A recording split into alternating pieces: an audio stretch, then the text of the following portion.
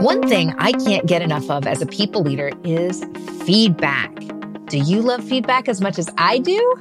If so, please consider writing a review of All Hands and rate us wherever you listen.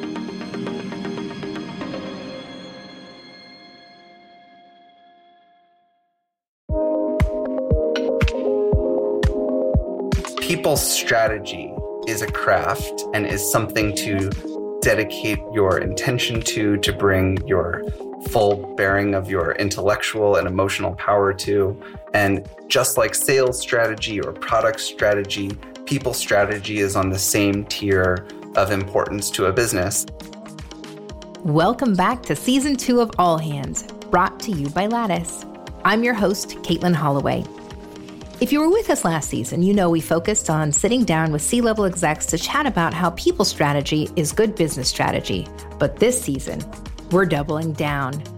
We're not only talking to CEOs and founders, but a wide range of people leaders, from heads of people to chief diversity and inclusion officers, to really get into some of their core practices, principles, and beliefs when it comes to putting your people first. Today, I'm sitting down with Jack Altman and Dave Carhart of Lattice. Jack is the CEO and co-founder of Lattice, which just so happens to be the company that has given us the platform for this podcast. Jack and I go way back to the very beginning of Lattice, and when he asked if I wanted to host All Hands, it was a no-brainer. Jack truly embodies the premise of this show. People strategy is business strategy. So I thought it was about time we got him behind the microphone. Now, prior to starting Lattice, Jack was the VP of Business and Corporate Development at Teespring, an e-commerce platform. He's also an avid investor and most recently wrote his first book, a Wall Street Journal bestseller, People Strategy: How to Invest in People and Make Culture Your Competitive Advantage. But as I mentioned, we're not just talking to Jack today. We also have Lattice's VP of People, Dave Carhart, joining in on the conversation to talk about their partnership in building a people strategy at Lattice. And so, without further ado, Jack and Dave, welcome to All Hands. Thank you so much, Caitlin. We are thrilled to be doing this with you. Thanks so much for having us, Caitlin. This is going to be so much fun. My goodness, I don't even know where to start. Jack, first of all, I want to start with a very heartfelt thank you. This show has been an absolute pleasure to be a part of. We started last year, essentially right at the beginning of the pandemic, and this really has become a personal point of light for me through everything. It's been a great place for me to connect with incredible leaders. It's even been a little cathartic going in and understanding other people's challenges, hearing how they're solving things.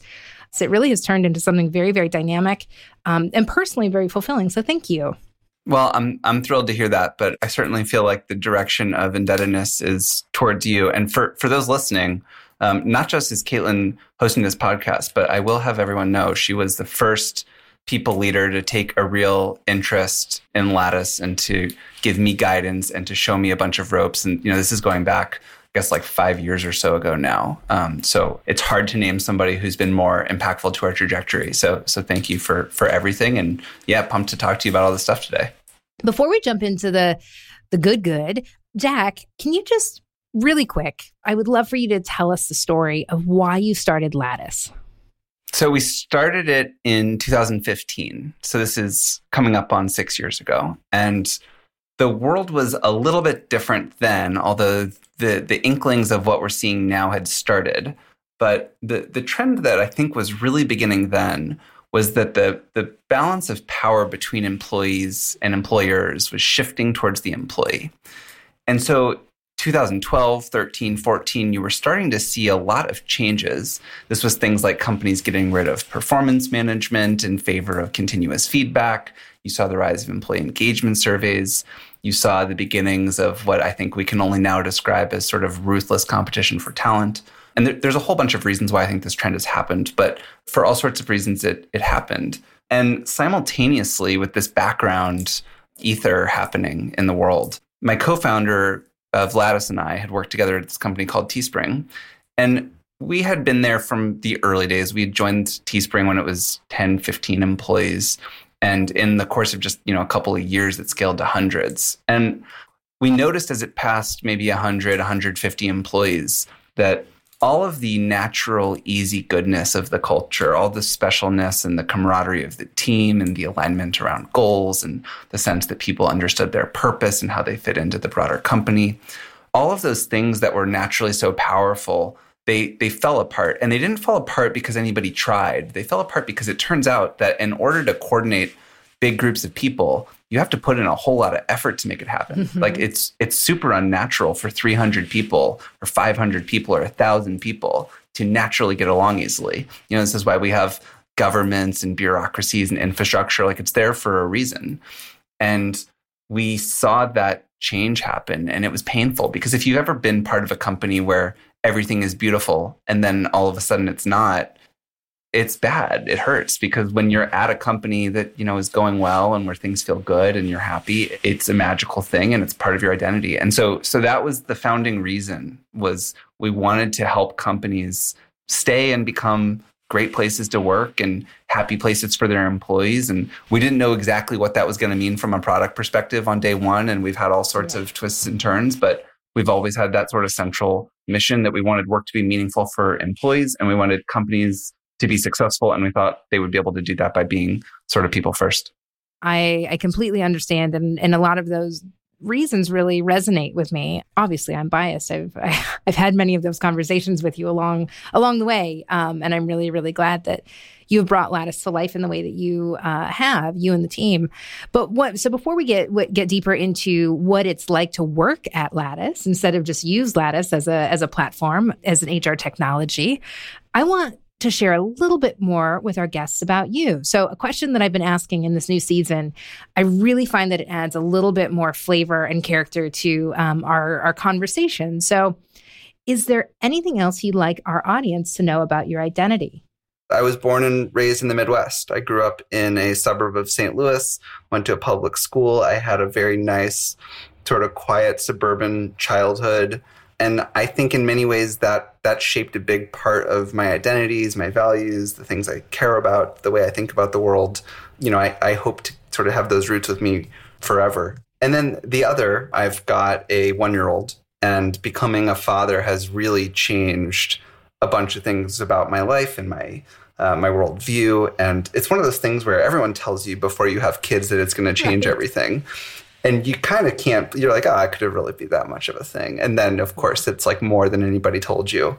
But one of the sort of meta things I observed about it, now that I'm a parent, I look back at all of these different ways in which before I was a parent, I was not nearly empathetic enough to the plight of parenthood. And I sort of now have these moments where I cringe or slap myself. I'm like, how did I think of things that way? Or how did I not see it that way?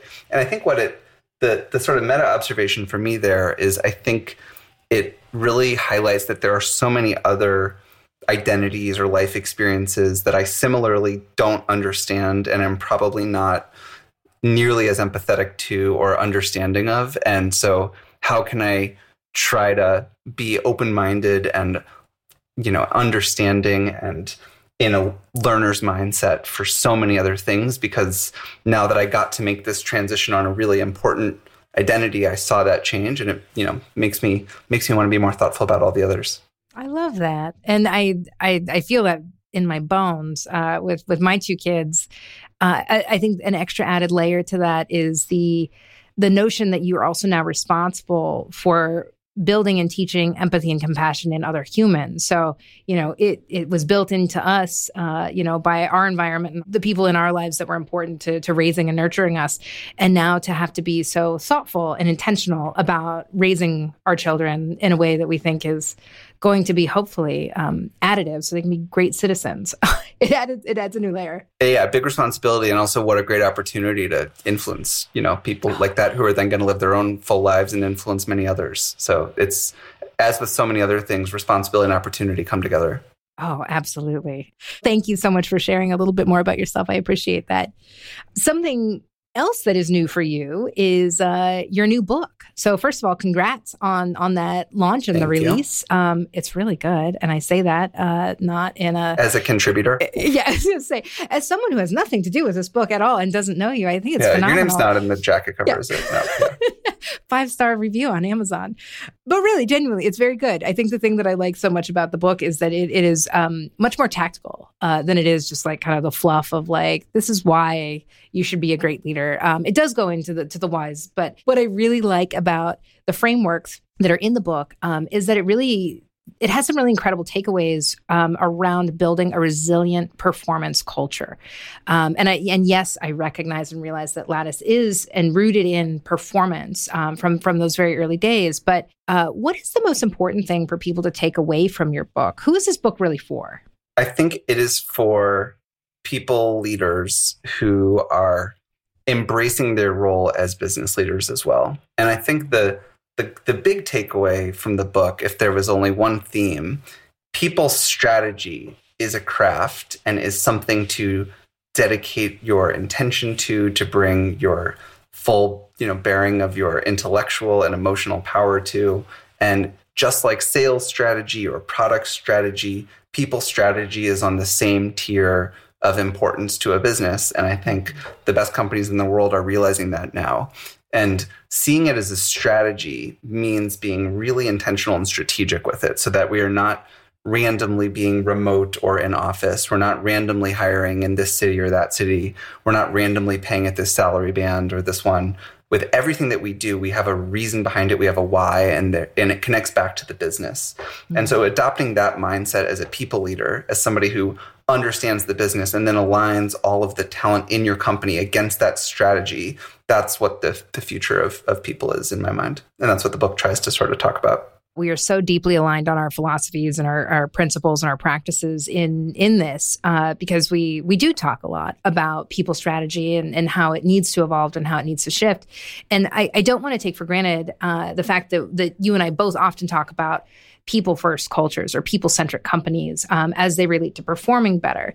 Several companies are now kind of picking up on that and really starting to pave the way and make that a standard.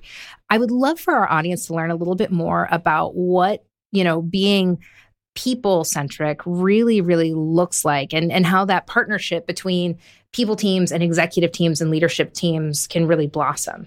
To me, I think a people-centric company is basically stemming from the acknowledgement of the fact that the way to have a great business is to have happy, engaged, high-performing employees.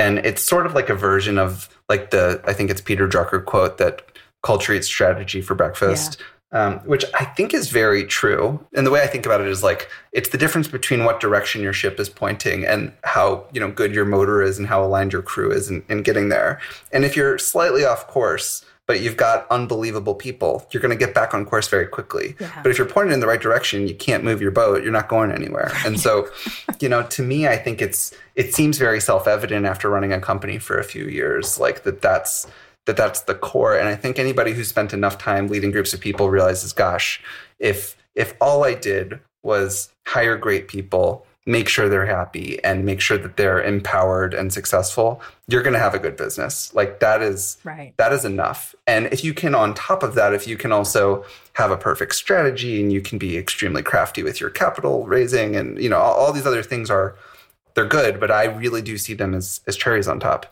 Being people-centric doesn't, by the way, mean that you're always doing everything that the employee wants every single minute of every single day. And I think that can be a sort of contorted and confused understanding of what being people-centric means. But it does mean that you operate in the long term and across the broad population with an understanding that great people who are happy, supported, engaged, that's going to be the most important thing for your company.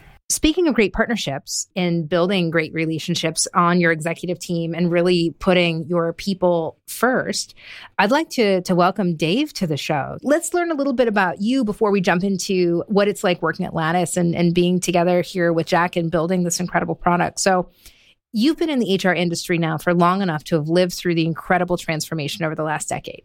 You worked at large companies and smaller startups. Across these experiences, though, what are the differences in working for a company that views HR as a compliance partner, a back office role, versus working with a CEO that values the people leader as an essential partner on the executive team? The level of impact that I've seen for both the people in the company and the business itself has just been wildly different.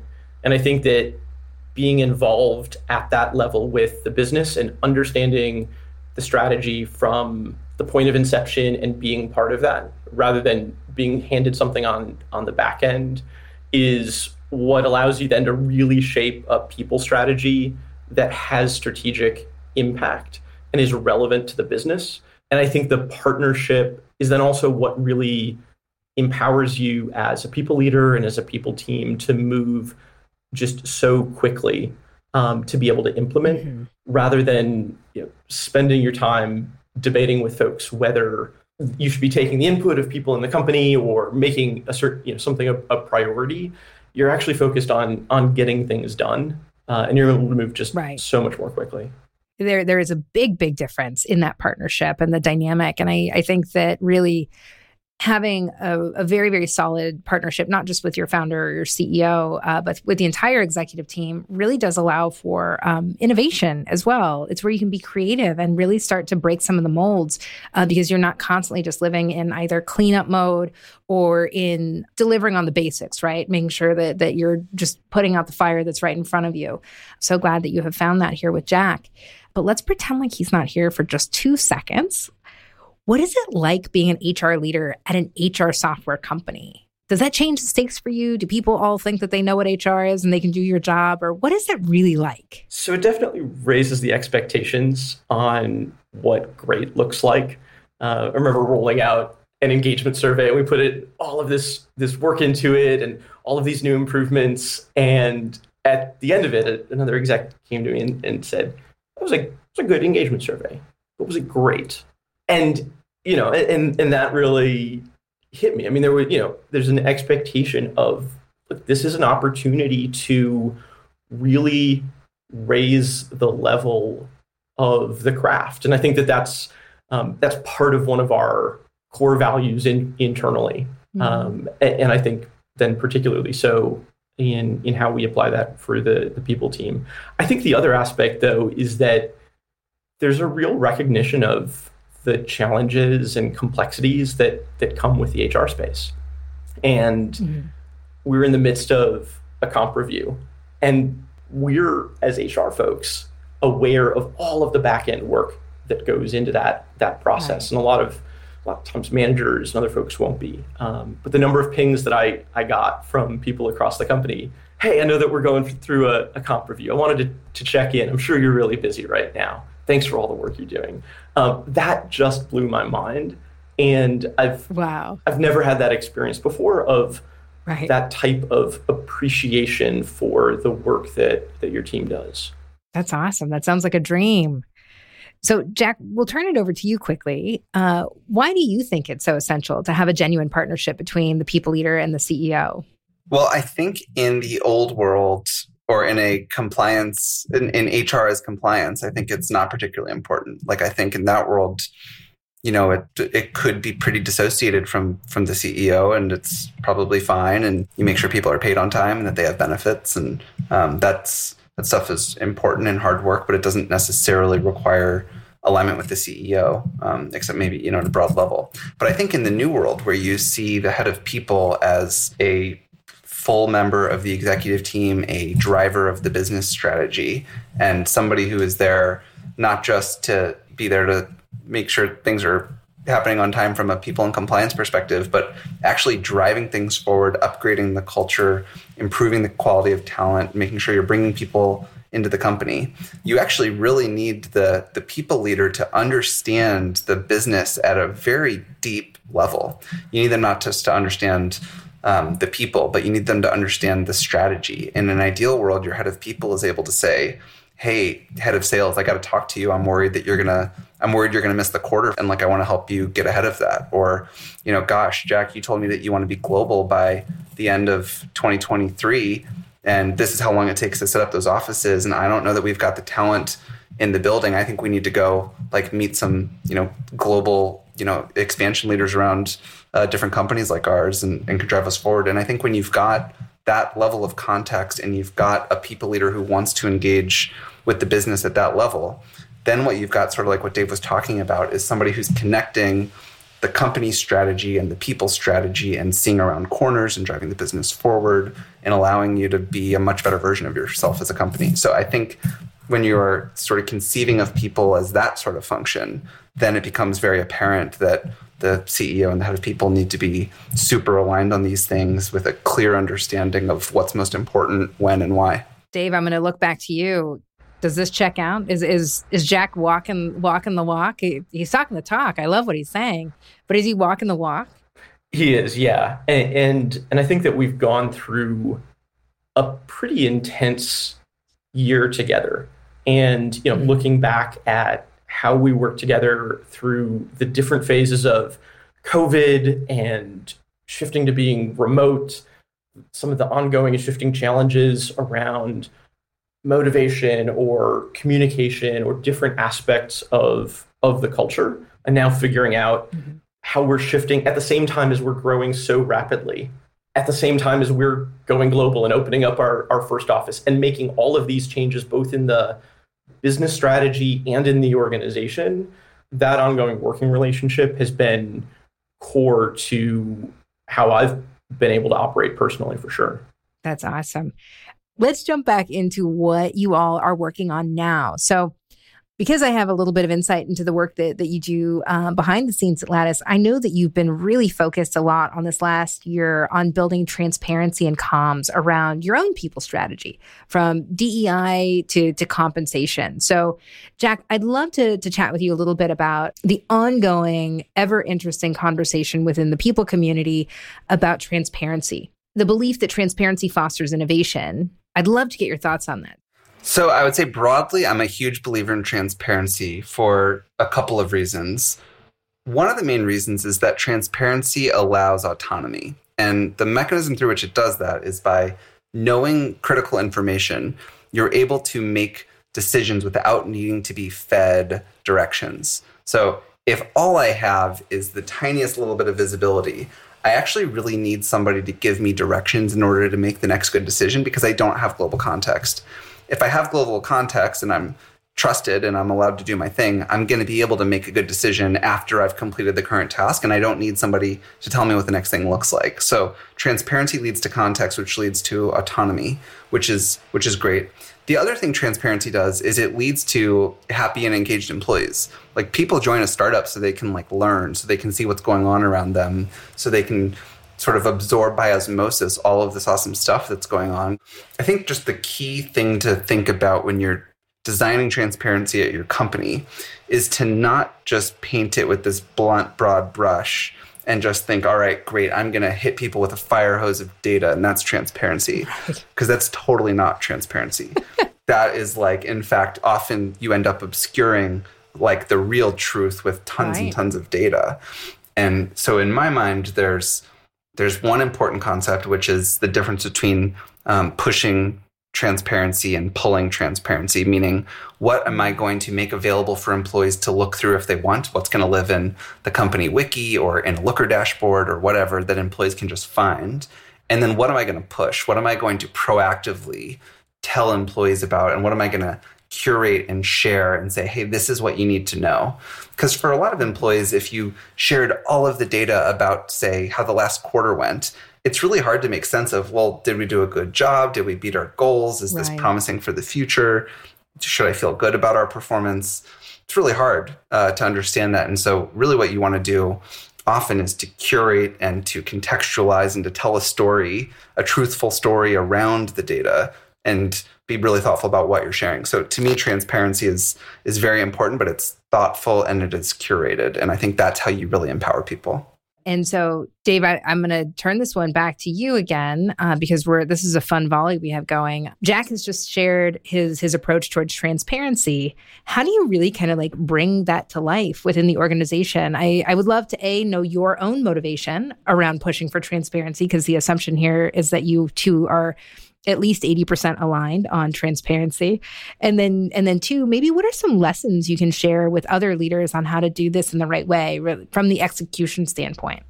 Yeah, I'm definitely aligned on the role that transparency plays in empowerment and helping people across the organization work on problems together. I think that in a lot of cases, it also helps really force focus and prioritization. When we talk about sharing diversity statistics, sharing that ongoing every quarter internally is something that has really helped us as an organization keep a level of focus on it across the management team that I think has been really, really important.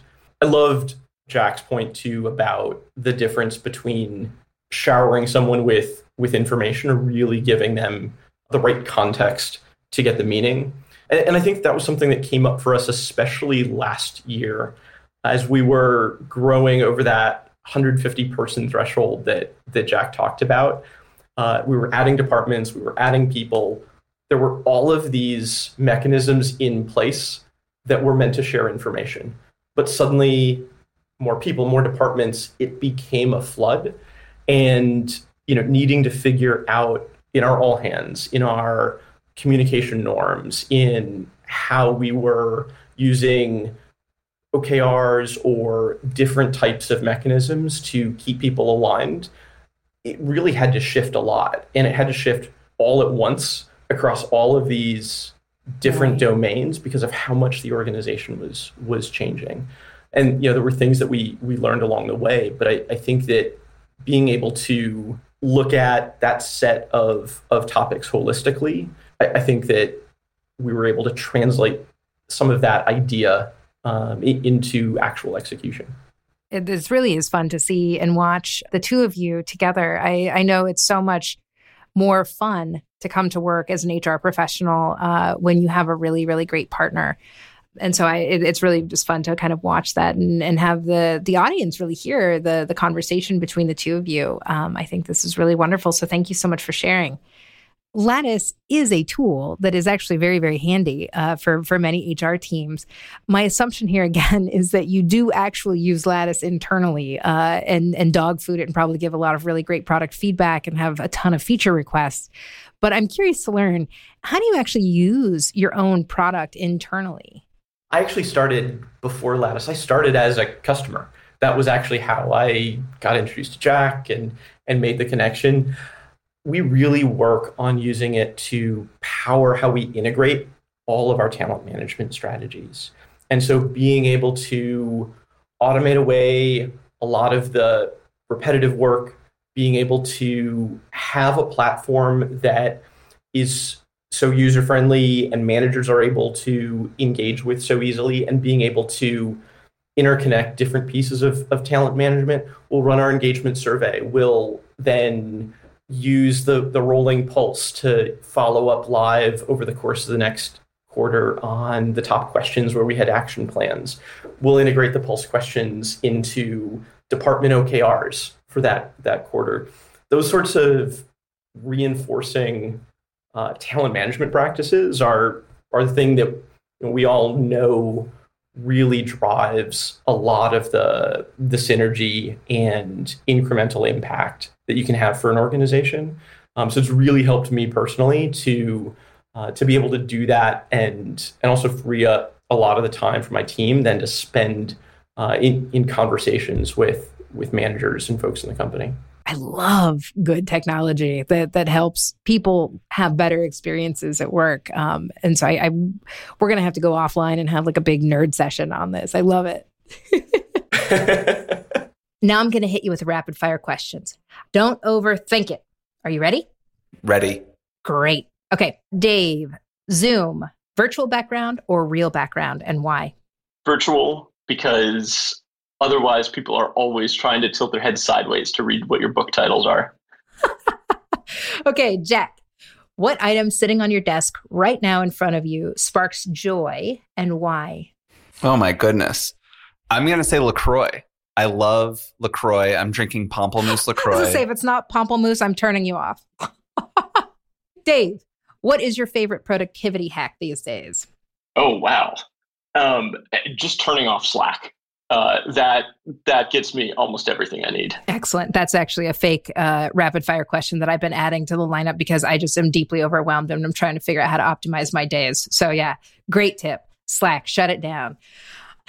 Okay, those were the warm-up ones. That was just to give us a flavor of how fast and quickly I would like us to move. But the next few might not be so easy. Are you ready for a few more? Here we go. Okay, Jack, company culture, family or sports team, and why? Family early, sports team once you cross 50 to 75. I think in the early days, it's actually very valuable to have those extremely close relationships, and that gets companies through some of the hardest moments. And I think trying to over professionalize or corporatize or sanitize those, I think isn't what you want. And then you get to a certain stage where the same things that got you here won't get you there. And you need to go back to the vibe of a sports team where we're all operating towards the same ultimate goal, but we all play our roles, and there is a sense of professionalism to it. I like it. I think that's a fair answer. Okay, Dave, this is going to put you on the spot a little bit in front of your boss, but what is one tactical thing that CEOs can do today to better partner with their HR teams? Man, that's a good question. Do you want me to put earmuffs on? This doesn't need to be your CEO. This can be something that Jack does really, really well, for example. I think that the most important tactical thing is time, actually. I think that there's not usually a shortcut to getting to like common understanding and like mind meld other than time. Yeah, I would upvote that answer for sure. Okay, now this question's for both of you. Jack, I'm going to have you go first. So Dave, you have an extra second to think. But when was the last time you were deeply proud of something you have accomplished? I think one thing I'm proud of, and I don't think this is about me, but as a company, but I hopefully played a role in it. I think that we have done a good job showing transparently to the company that as we're re-entering the world and as we're going into this new world of work, and as the pandemic starts to hopefully become something in our past, I think despite not having the answers, we have brought the company along in a high trust way and said to people, we don't know exactly what this is going to look like, but we're taking you through our thinking. We're going to update you frequently. And I think employees have appreciated that. And I think it's often difficult when you don't have the answers, but there's a lot of demand for answers for you to get tempted to either make up an answer or to hide your thinking along the way. And I think we've done a pretty good job, and I'm pretty proud of how we've handled it. I love that. Okay, Dave, same question goes for you. It can be personal or professional. Something you're deeply proud of? I mean, on the professional side, I think that the last quarter of hiring, I think we have really accelerated the company over the past number of months. And that's been the recruiting team, and that's been the managers, and that's been a total company effort. And the speed that it happened with is something that I think collectively I'm really proud of.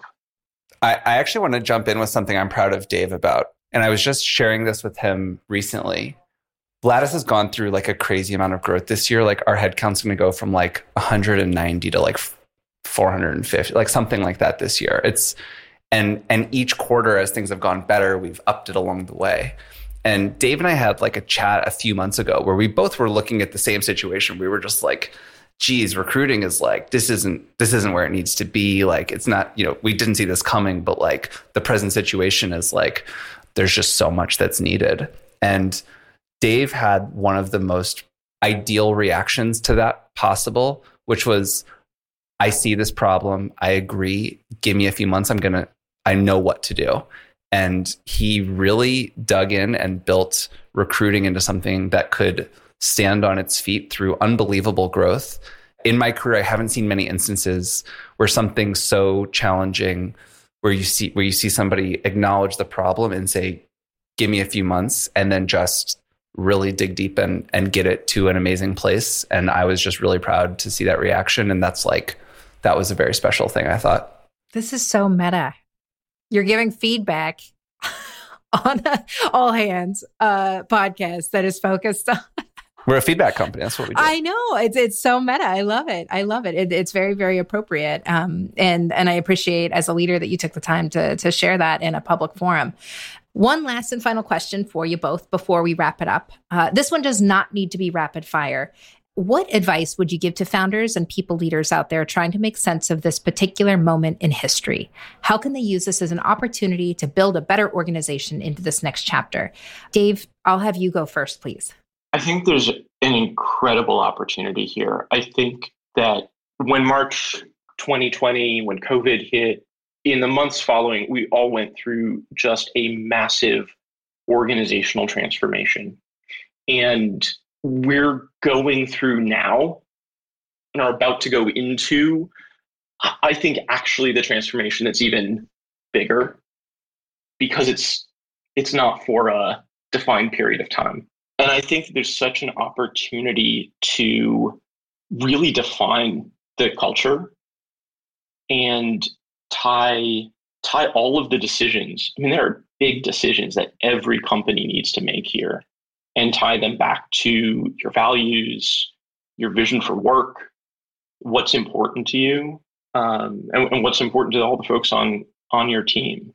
And I think that people really, founders, HR leaders, I think you have to take the opportunity. And I think, like Jack said, also be really real that you don't know, and we don't know like the answer to most of these questions. And what we think we know, we'll often find out is wrong a couple of months later, and we need to update our thinking. So I think going in with that mindset. I will turn it to you, Jack. Same question. What advice would you give to founders and people leaders out there? I think more than any other moment in time, at least that I've ever been working, we are in an unbelievable state of abundance for businesses. There is more plentiful capital available at cheaper rates than people have ever seen in history. Companies are growing faster than ever. There are bigger markets to serve if you are a software company or a tech company in general. The budgets people are spending on software, the number of people who have mobile phones in their pocket and are using that as their primary source of navigating their life. Opportunity abounds. I think it's really important in the down moments and in the up moments to stay rooted in your values, your principles, and in creating real value. And I think just like last year, we all got a chance to experience lows and to say, how do we go back to our values and go back to the meat and potatoes and business of building companies and creating products and selling them to customers? I think just like it's important to ground yourself when things are low, I think it's equally important to ground yourself when the external world is high. And I think there's a lot of temptations right now for people to get caught up and swept away by what their neighbor is doing, or by the crazy things they're seeing in the news, or by maybe the emails in their inbox or whatever. It's not that you don't want to play the game on the field and you don't want to take advantage of all of these, amazing opportunities, but remembering to stay grounded in real inputs to the work, because those are what stay no matter how the world is going. I think that's really important. What a perfect way to wrap up this episode. I literally had the conversation with my boys last night about abundance mindset and gratitude. And that is what I'm feeling for both of you after this wonderful conversation. I am so grateful to each of you for your time, and more importantly for the platform, not just the platform that you're giving us here with the podcast All Hands, but the platform you've created in really changing company culture from the inside out. Lattice has impacted so much of our industry already, and I know that you all have so much yet to do. So thank you from the bottom of my heart. Please keep leading authentically, and thank you again for your time here today. Thank you so much, Caitlin. Thanks, Caitlin. Thanks so much for joining me on this week's episode of All Hands, brought to you by Lattice. I'm your host, Caitlin Holloway. This episode was produced by Lattice in partnership with Pod People, Rachel King, Madison Lusby, Samantha Gatzik, and mastering done by Erica Huang. Learn more about how Lattice can help your business stay people-focused at lattice.com, or find us on Twitter at LatticeHQ. Don't forget to subscribe to All Hands wherever you get your podcasts. Join us next time.